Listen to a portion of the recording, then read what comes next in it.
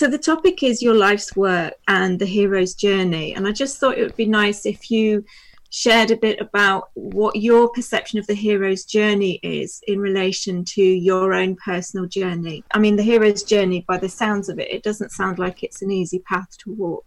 No, it's not.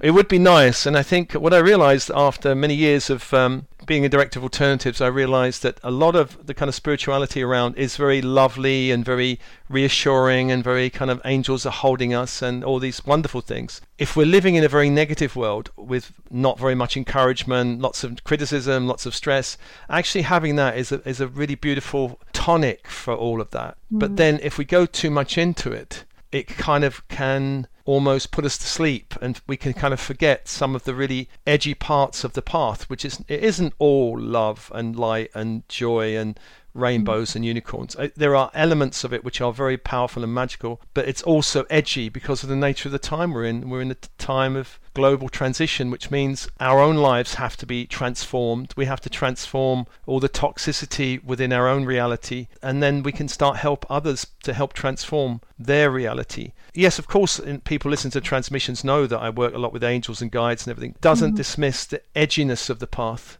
You know, they say that the path is like a razor's edge, and the further you go, you can still fall off the path. One of the dangers for me is the more well known I get, the more people kind of send me lovely messages, which I'm not saying should stop it because it's lovely to receive it, but I might start believing, you know, I'm some kind of demigod, which of course I'm not. I have people around me that can kind of remind me that I'm not that. You know, there's the work, but in life I'm an ordinary and enjoy being ordinary. I think it's good to be ordinary because the path is ordinary and extraordinary. The path is around waking us up, and you know that means we're kind of the idea of the Matrix. We're asleep, and somehow we're going to get woken up. The idea of waking up is that there's a calling of some kind. Like imagine we're sleeping, and there's some kind of calling that kind of wakes us up, and we're like, whoa, what's that? And we kind of wake up, and the idea of the calling and this awakening and this journey is that it wakes up our core resonance.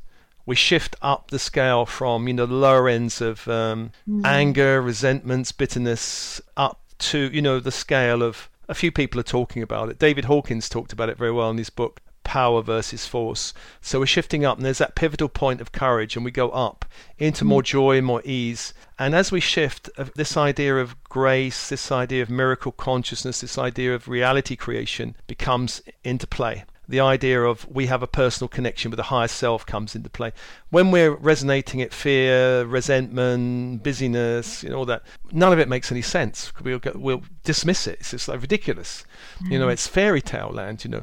So awakening is to shift us out of our old mindset into a higher frequency. It also shifts our sense of direction.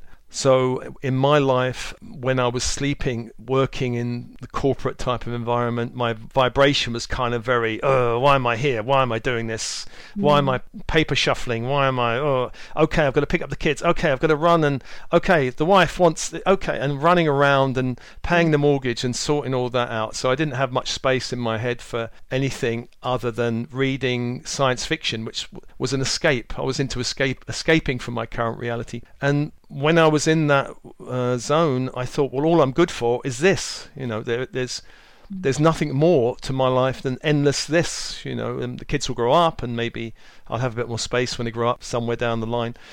But the idea of inner potential, I had no idea about what inner potential was. So when I was sitting paper shuffling in that bank, I was overlooking the River Thames, you know, in this international banking complex.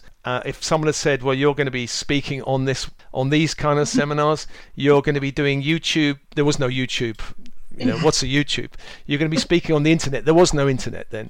You're going to be running workshops and doing talks. I mean, I'd be like, or writing books. I mean, I would have understood writing books. I was going, you must be joking. So the idea of awakening up something that's within us, so we become more than we thought we could be. That's the journey. It's a hug and a slap. You get lots of hugs, and you get a few slaps, and then you get more hugs, and then you trek up the mountain, you get a few more slaps, and that's the path. And you might fall off a bit. You know, sometimes we stray from the path, hopefully not too far, because we can make a certain amount of error on the path. It's not like we have to be perfect. There is room for error, but there's not room for big error. The big errors are where we fall completely off the path into into, somewhere we don't want to go. But even when that happens, we can still get back on the path. But the advice is try not to fall off the path. Stay on the path. And things typically which would pull you off the path would be like doing some drug thing, overdoing spiritual practice. I've seen people go into psychosis through overdoing mantra singing, for example, and then they went into psychosis, or someone went into psychosis while doing I won't name the course because it was a very intensive course, and they went into psychosis, ended up in the Priory, which is this expensive place. Yeah. So, I mean, that's okay because they come back on the path. Both of them are fine now, but so you can do that. But why do it if you can avoid it? If your system doesn't call you to do ayahuasca, then don't do it. If it does, then do it.